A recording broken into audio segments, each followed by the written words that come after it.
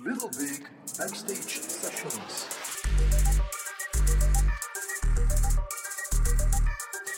So, welcome, dear listener, in podcast number 4 of the Little Big and Partners Backstage Sessions. Tom, why don't you take care of the introduction today? Well, you just did the introduction, so did I? Welcome, dear listener. I could say the same thing over and over again. You could. This is interesting story. This is indeed podcast number 4. So welcome everyone. Hans, good to have you back. Thank you. The same goes for me to you, and vice versa. We could go on like this forever. Anyway, thanks for all the feedback we've been getting after the previous podcast, which was on communication. Absolutely. And you say thanks for the feedback, but we can really live with a lot more feedback. We got some, but it was striking. And by the way, we had a small conversation on the topic that when you deliver workshops on storytelling, very often you have like a paralyzed audience and you say like, am I really providing added value?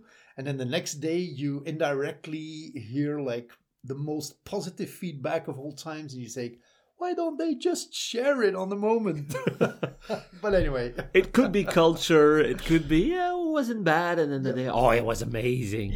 So please keep giving feedback. So a thumbs up is already great. Yes, and you can do so on SoundCloud. We'll be checking our presence on iTunes. I guess we must be there as well, but we have to verify. And of course, we have our website. We have got our Facebook page. Yes. And we exist live as well. We have got phone numbers you can call. You can mail info@littlebig.partners and just book us for the next year because our agendas are getting fuller by the day.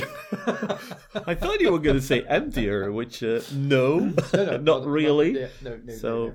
But we've also been getting feedback that many people listen to the podcast in traffic jams, which is interesting. So if you have time to spare. Yep. And I think one of the reasons, and this is going to be partially one of the topics we will be discussing today, is that we drive the behavior in that direction. I mean, the last, I think, 5 promotion posts I did on LinkedIn and Facebook were like, thank God there's traffic jams because these are the ideal moments to listen to our podcasts. So I think we're driving a little bit the action, which is, by the way, the final purpose of any story we can talk about, is it? Yes, absolutely. So, today we want to talk about communication, continue on the topic of communication. As we said last podcast, the communication aspect is huge. It's so big. So I think we still have for a few podcasts. Well, I think our ambition is to have like more than 100 podcast sessions. So there is presentation skills, there is your presentation diamond, there is the stories we tell ourselves. There's an immense amount of topics we can talk about, and we will gladly share with you totally for free. The only condition is that every now and then you promote us, you like us, as we already said, and most of all, you enjoy it. Yeah, because let's take the definition of communication once more. It's about a sender giving a message to a receiver, and then there's feedback coming back that the message has been received. So luckily there's statistics to see that people are listening to the podcast. But like Hans already said, please do keep giving those feedback. And feedback is what you want to get out of every story you tell, whether it is the feedback that people feel good. If you're in a sales context, the feedback is that people sign an order form or commit to doing something. So there's always like this nice balance between your words and then what people do with them, and whether it just lands and it's like an intention, or whether it stimulates motivation, or whether it stimulates action. And in your workshops, as well as in mine, by the way, but you recently reused that triangle of ingredients that is really necessary to drive people to action in stories. So why don't you give us the highlights of your strategy? Okay, the Reader Digest version of the workshop. So basically, I start every workshop with explaining why do you pitch. I give a lot of pitch training to startups, to companies, to individuals. Anybody who ever needs to present themselves, that's considered a pitch. So how do you do that? What do you put in there? So I usually start a workshop by explaining what is the goal of your pitch. There's always a goal. If you don't have a goal, you might as well not do it and do something else with your time.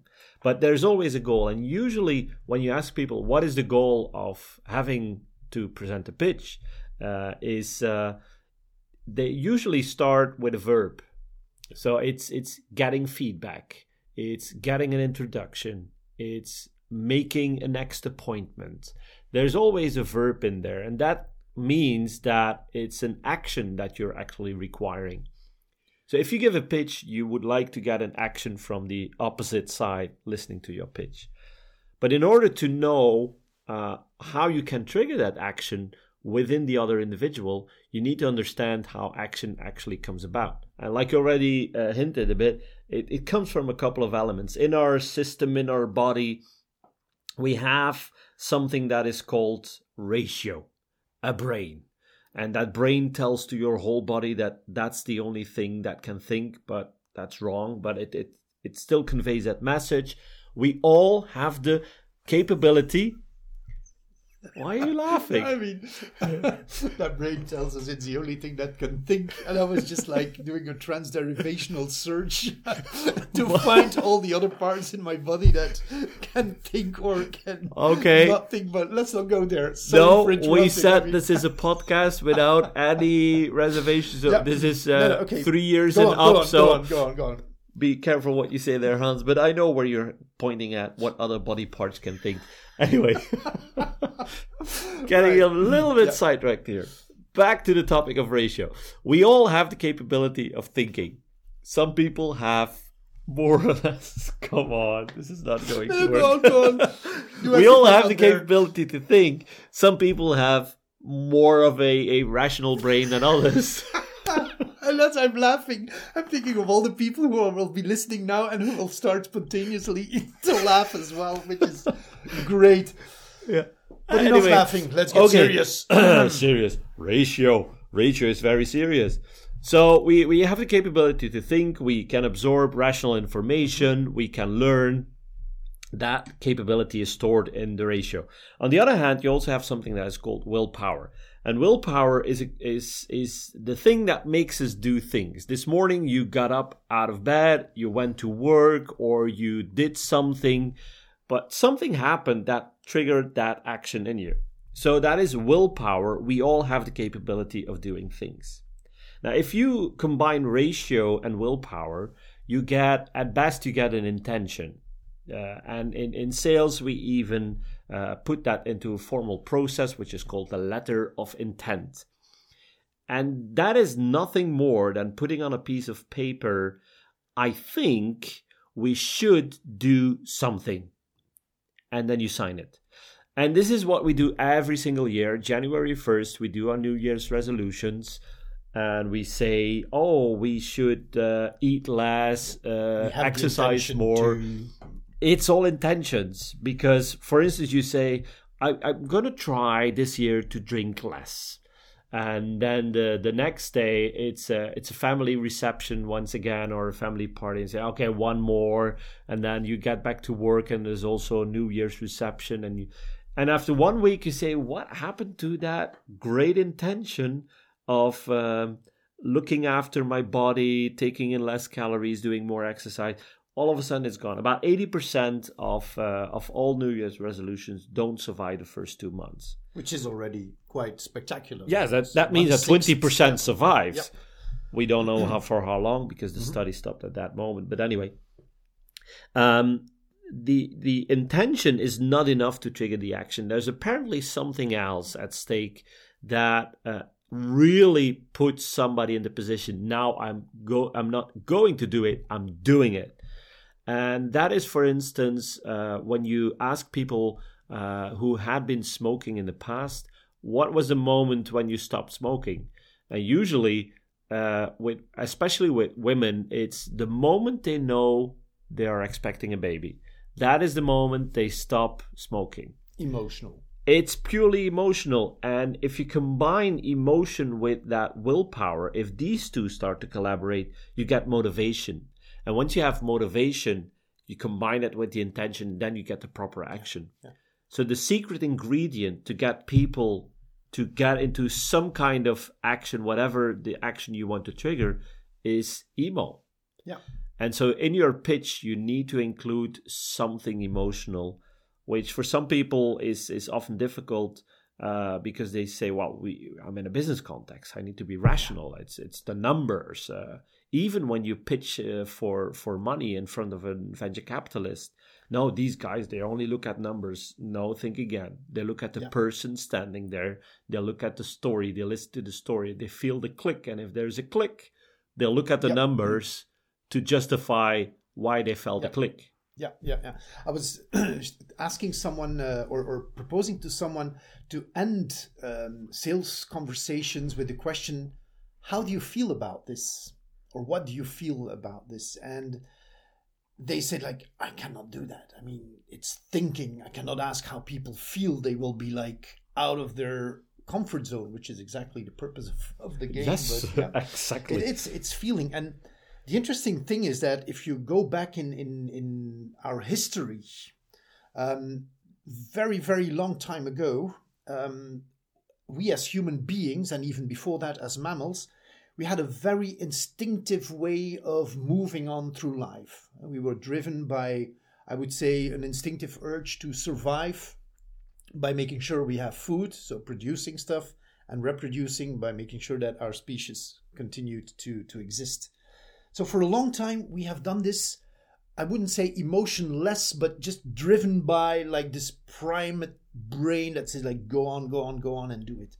And about 37,000 years ago, and I'm not inventing this, I have been really inspired by a book called The Human Givens, so really interesting literature. And so in that book, they say like 37,000 years ago, all of a sudden we gained access, and I'm simplifying the story, but we gained access to our imagination. So the kind of the limbic visualization association part of our heads and our hearts. And so all of a sudden, we could move no longer exclusively instinctively, but we could move into the future based on what happened in the past, added onto that visualizations of how we would see things and like things. So really an interesting shift in human species. Now this turned very soon out to be really an energy consuming activity, like using our imagination is blah. So nature in some way or the other said like, oh, we need a form of control system. And our cortex started to develop, our rational part, with actually as a mission to contain the energy while sustaining the movement, which is a very interesting like duality actually. And as long as these two layers, I would say, so that instinctive drive to move on, which is very emotional, and that rational control mechanism that has its main purpose to protect us from doing things that could be harmful to species, if these two are in harmony, whether it's an individual, a team, or an organization, or a civilization, things go fairly well. Now, if we look at organizations, what we see very often is that the top layer at one point or the other freezes and says like, well, we've reached perfection, the system runs, it's cool. We're no longer going to change. In one of the workshops that we do together, we use the Kodak moment to illustrate that, where some guy in the top layer at Kodak said, digital photography, we stick to silver halide, it's okay. And then the underlying layer wanted to move on emotionally somewhere, driven by this instinct, and bam, there was a Kodak moment, and the company drained, talents got away, etc. Now, if you translate this back to an individual, there is this urge to move on, and at the same time there is the ratio, the part in our head that controls this whole movement. Very often ratio rules. We have the tendency to want to control everything, explain what we do, how we do it, where we do it, and we tend to forget in pitches that it's also about values, that it's about how we feel things, what is our bigger, let's say, spiritual goal in the story. And the same way you do workshops, I did one recently with students, and I invited them to kind of pitch about themselves. So 15 students, they each give a personal pitch. And then when they've all done their pitches, I asked them to the group, what do you remember from what you have just heard?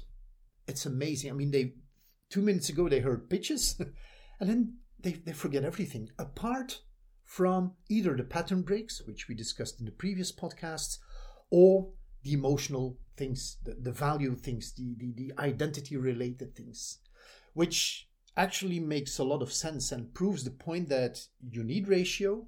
As history have shown, it's a mechanism to contain and make sure that we survive, but we lead a lot of emotion. If not, we come to a halt and we don't get to the next point, which is action or feedback. So the human givens, very interesting literature. And I think in the upcoming podcasts, I will definitely refer to it at several instances, because it really contains very, very nice insights in how we operate as human beings. Yes, and it's linked to the way the brain works. Basically, you have 3 main parts in your brain: your reptilian or your instinct, your limbic, which is your emotional, and then the newest part, the cortex, with the rational part. And the limbic brain is the closest to the reptilian brain, so it developed earlier before the cortex. And the funny thing is that your limbic brain does not have a direct link with the cortex. It is, yeah. So it doesn't. It doesn't. No. You shouldn't say it is. It isn't. It isn't. It doesn't. It doesn't. It will won't. never. No. What? Never say never. No, in the next couple of million years, there might be a moment. There might be a connection, but it's a unidirectional one. Yeah. For instance, what happens is, since your limbic brain has no language capability that's stored in your cortex, and especially your neocortex and the prefrontal cortex, but it has no language capability. So whenever it feels something, it can just signal, I feel something. And it comes out very funny, because for instance, you ask somebody, how do you feel? And the limbic brain say, oh, feeling, that's us. And it signals to the cortex, we feel this. But this is blah or qua or it doesn't matter. They just say, we feel blah. And that is then translated by the cortex into, wait a second, we need to make a proper sentence. What do we do with that? We feel blue, which might explain the word we feel blue, and or Blue Monday, which is just a signal coming from your limbic brain. But since it's so vital to have that part in the total equation, to have that balance between emo and ratio, if you only give rational information, for instance, during a pitch, you will never hit that limbic part. Yeah. And people will not remember what you said. Absolutely, absolutely. The thing you just illustrate is that it starts with the limbic thing, and the history I've just evoked proves the same thing. We've been driving on our limbic system, and the cortex is like this kind of control thing. But indeed, you have a sensation, you want to give meaning to it by adding words to it, and then you express it. And in that way it works. But if you give meanings or give words to your cortex, they are never capable to translate them into an emotion. So you need more. You need to evoke these feelings by using images, by using sounds, by using smells, by using tastes, and by enriching your storyline with these kinds of elements, which makes a better pitch. And you don't necessarily need to use smells, because you told me about a workshop you did with like refugees. Yes. Yeah. There is more than just smells and sounds to create emotion, isn't it? Well, the thing is, for instance, when I explain how action works at the beginning of a pitch session, when you have people in the audience who in their own mind have not experienced a whole lot. They grew up in a safe environment. They went to elementary school, went to high school, then continued to college or university, and they say, well, what is my story? Because the thing to make it emotional is to tell your own personal story. That's the closest you can get to your own emotion. But if somebody says, I don't have a personal story, well, I can't tell you what I did as a kid, but it's not very fascinating because it's a good news show, and nobody's interested in the good news show. The fascinating thing is that sometimes we struggle with finding the story that ticks with those individuals. Yeah. Well, yesterday, for instance, I did a workshop. I was asked a couple of weeks ago to give a workshop for refugees. With the whole refugee crisis, there's many very highly educated people, university degree, PhDs, coming to Europe, and they're looking for the next opportunity. Within this program, which was called Fresh Start, one of the things was we need to train them how to present themselves, how to pitch. Now, when we just did introductions in that training course, the introductions itself were all the personal stories, where they came from, why they left their country, sometimes very painful, awful, but very emotional stories. So for the rest of the workshop, we didn't need to look for what is your story. You have the story at hand. So my role, the only thing I had to do was give it a bit of structure and add in some rational arguments. At what point do you bring across that certain argument? And that was the pitch, but very emotional stories. I still remember one of the participants who was a female doctor, a pediatrician, who fled her country and then came to Europe and is now struggling to find a job here.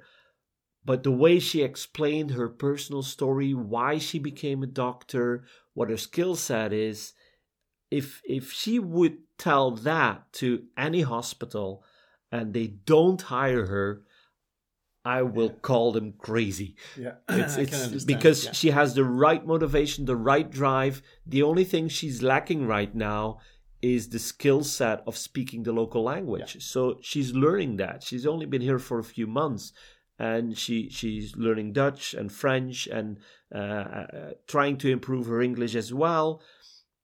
But the story itself is so strong that it will continue to live. Yeah.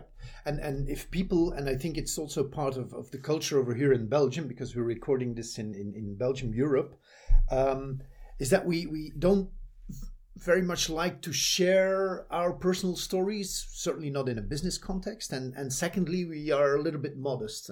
We just continually ask ourselves, is this worth telling? Now, a good alternative is to use metaphors, is to create stories that help people to do their own projection, like Snow White and all the other stories that we've known since childhood. These stories help us to create our own representation of what is happening, with very often an emotional trigger, like, oh, this is bad, oh, this is good, oh, this I love, or this I hate.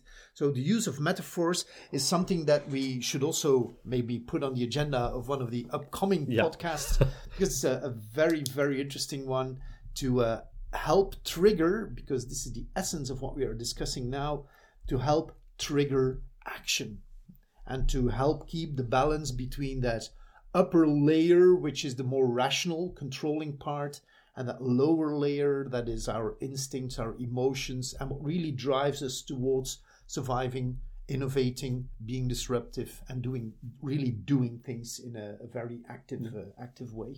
And that has to do also with the way that we store that rational information in our brain. Like I said, the story I remember from yesterday was that of that pediatrician. Apparently that made somewhere an emotional impact on me. That's why I'm explaining it here. I cannot repeat all the pitches, but some stuck out from the others. And that is also the way in which we store that information. Ask anybody to list a top 10, something they studied in school. I think it's really difficult to just start repeating your full course on a certain topic. What is possible is to repeat stories you experienced as a student. And in that story, there's a lot of rational information. If you ask somebody, so tell me about the first time you went to university. What did you experience? Oh, you get the maybe sometimes even the temperature, the color of the sky, the how tall the building was, what you experienced, who you saw in the corridors. All that is rational information. It is stored somewhere. Yeah. Sometimes you can wonder, why do you store all of this information? Yeah. But the fact is that rational information is stored in your brain In a big warehouse. in an extremely big warehouse. They're still trying to figure out how the warehouse works. That is probably a topic for maybe some podcast in the future when they have figured it out. But it's a huge warehouse of rational information stored and tied together with emotional components. All the senses are linked to that specific topic that is stored. So ask somebody, what did you do yesterday? Or somebody says, I just thought of something and I can't remember. Wait a second. When I thought it, I was sitting in my car. I just finished a phone call with that person. That song was on the radio. Oh, now I remember. It was that.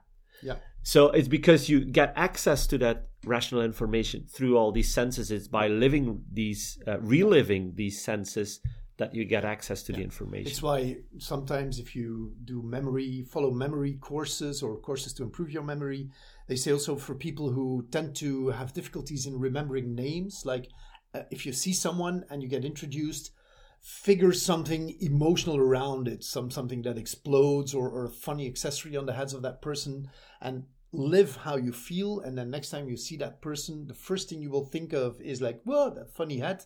And that will bring back the name. So it's a very interesting thing, which helps us also to create our own stories and to also sometimes be selective in what we remember and what we don't It's called mnemotechnic. Yeah. It's the way we store information, and you can use that process to store your own information. At school, for instance, in the US, you have to study all presidents of the United States in a particular order. Now you can study that by heart, or you can tell a story around that and then go back and forth. That's the way there's YouTube videos of people taking a deck of cards, shuffling the deck of cards, looking at each card for a fraction of a second, and then repeating the whole order of the deck. Yeah. It's not like they are storing the information of the order of the deck. What they are storing in their brain is a story. Yeah. And by just repeating the story, like rewind, play, for those who never experienced cassette players, they have no clue what rewind play is on a VHS recorder or whatever video machine. But you replay it. You replay the same story. Yeah. And that triggers all that information that's stored in the story. That is why we can so easily repeat jokes. Indeed, yep. It's one of the most strong limbic triggers you have. And we repeat the same jokes over and over again. And this is it makes me think of like this proverb that says like, I will forget what you said, I will forget what you did, but I will never forget how you made me feel. And jokes generate a feeling of happiness, of laughing like we did like a couple of minutes ago. And that is what helps us also to remember the facts behind it and almost like literally copy them through ages and centuries in the same way. And have other people laugh about it, which is the trigger of the story, indeed. Yeah. And the stories that we've been telling for ages, the fairy tales, the Grimm stories, whatever, it doesn't matter. They kept on being told over and over again, and then somebody wrote them down. It was not like maybe with the Grimm it was different because they were storytellers. But many of the stories we just continue to tell, and sometimes they become urban legends. Nobody can track down where exactly it came from, but it's being told. And that's even the expression. Yeah. It is being told that. Yeah. Which is a very interesting cliffhanger for podcast number 5. Storytelling, yay. If we are in storytelling, now we have been talking about stories that we use to kind of take people into an adventure, an action, or an experience. But the thing we do most of the time in our lives is tell stories to ourselves and generate feelings within ourselves and trigger actions within ourselves, which is a most amazing thing if you stop for a moment and you think of it. What I have been doing now for the last week with this in mind is like, at the end of every day, I take some time and I get the main facts of the day and I put them in 2 stories. One, which I normally use, which is the positive story. Like even the worst things are always like opportunities or learnings or really things that are interesting in my life. But then I do another exercise and I also make a negative version of it. Like, Jesus, and look what happens to me and how do I suffer and blah, blah, blah. Which for me is a little bit the more complicated part. That's really out of your comfort but zone. But I know a lot of people for whom the positive story is really challenging because they tend to have everything. They tend to tell stories about facts in a very like, I'm the victim and look what happened to me and it's not fair and blah, blah, blah. Actually, they're more at the effect side of life. And the stories they tell, of course, will also influence other people and will mainly influence their mental state and their ego states that are in the driving seat. And so what I would challenge people to do, and maybe this might be one of the takeaways that we can share with the audience in like an empowering question. So what is your story? What is your story that you're going to tell to yourself and to others? What is your pitch? And try and play with it. Make it in several ways. Make a rational one, make a purely emotional one, make a positive one, make a negative one, and just take the same facts, the same you or the same day, and talk about it in a different way. And while you do, look at what happens to the people listening to your story, and most of all, check out what happens inside you. Where do you feel something? How do you feel it? What happens with your eyes, with your face, with the tone of your skin, the temperature of your skin, and so on and so forth. That is indeed very powerful if you start experimenting with your own story and telling it in different ways. But be careful. Because if you I experience that telling the stories in a negative way, I have to be very conscious with that upper layer to contain it, to control it, and to make sure that it doesn't get you into like this hole where it's very difficult to get out. So and you can talk yourself into depression. Most definitely. This would actually be the final purpose of the exercise, but I won't go that far. No, let's not go there. Let's not get people depressed. I was actually thinking of Stephen Covey when in several books he always will make a point, and then he will strengthen the point by doing the contrary or by explaining what would happen if you wouldn't do what I say. So, which in my case is supplying optimism, and in our case providing inspiration for people to talk in a positive, action-oriented way. And it's interesting to kind of also wonder, wait a minute, would it work in the other direction as well? And it definitely does. So if it works in one way, my conviction and my strong belief is that it works in the other way as well. So which is a cool thing. Absolutely. And people can send us their pitch if they want to have a look at it. Please. Do use all the information you have at hand. It might be through the website, littlebig.partners, or send us an email, info@littlebig.partners, or on LinkedIn or on Facebook or whatever medium you can find. Even give us a call. Please feel free, because it might be a story, it might be a picture, it might be a drawing, it might be whatever way of expressing your story is a good way, because don't let anyone fool you that language is the only way in which you can express yourself. Absolutely not. If you are a choreographer, for instance, you're going to express yourself through dance. For instance, a painter will do it through paintings. And maybe someone who writes poems will do it with interesting poems, isn't it? Yeah, well, it's a funny story. When I was a student, oh my God, way back, flashback here. Nobody knows. No. You're still young. You have the energy. Yes, you can do I'm it. still young. And I'm still young. that Red Bull on your desk, please. So when I was a student, I went to one of these poetry lectures with in the meantime, a poet that died a couple of years ago, but one of the big poets of his generation. It was an interview style. And one of the poems he read to the audience was a very complicated one with extremely difficult words and sentences that really didn't make sense, but it sounded right. And the interviewer asked after the poem, what did you mean with that poem? And his answer was so dry, and I still remember it. His answer was, if I could tell it differently, I would have done so. Amazing. Thank you for that nice story. It's absolutely great. So yeah, I think it's time to wrap up this podcast. Indeed. Thank you for having been with us again. I hope the traffic jam, if you're in one, has completely vanished by the time you get to this point in the podcast.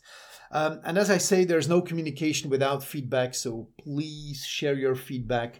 We'll also post some of our experiences with the experiment, the good and bad and ugly experiment. I have baptized it. I will write a blog on our website and also on social.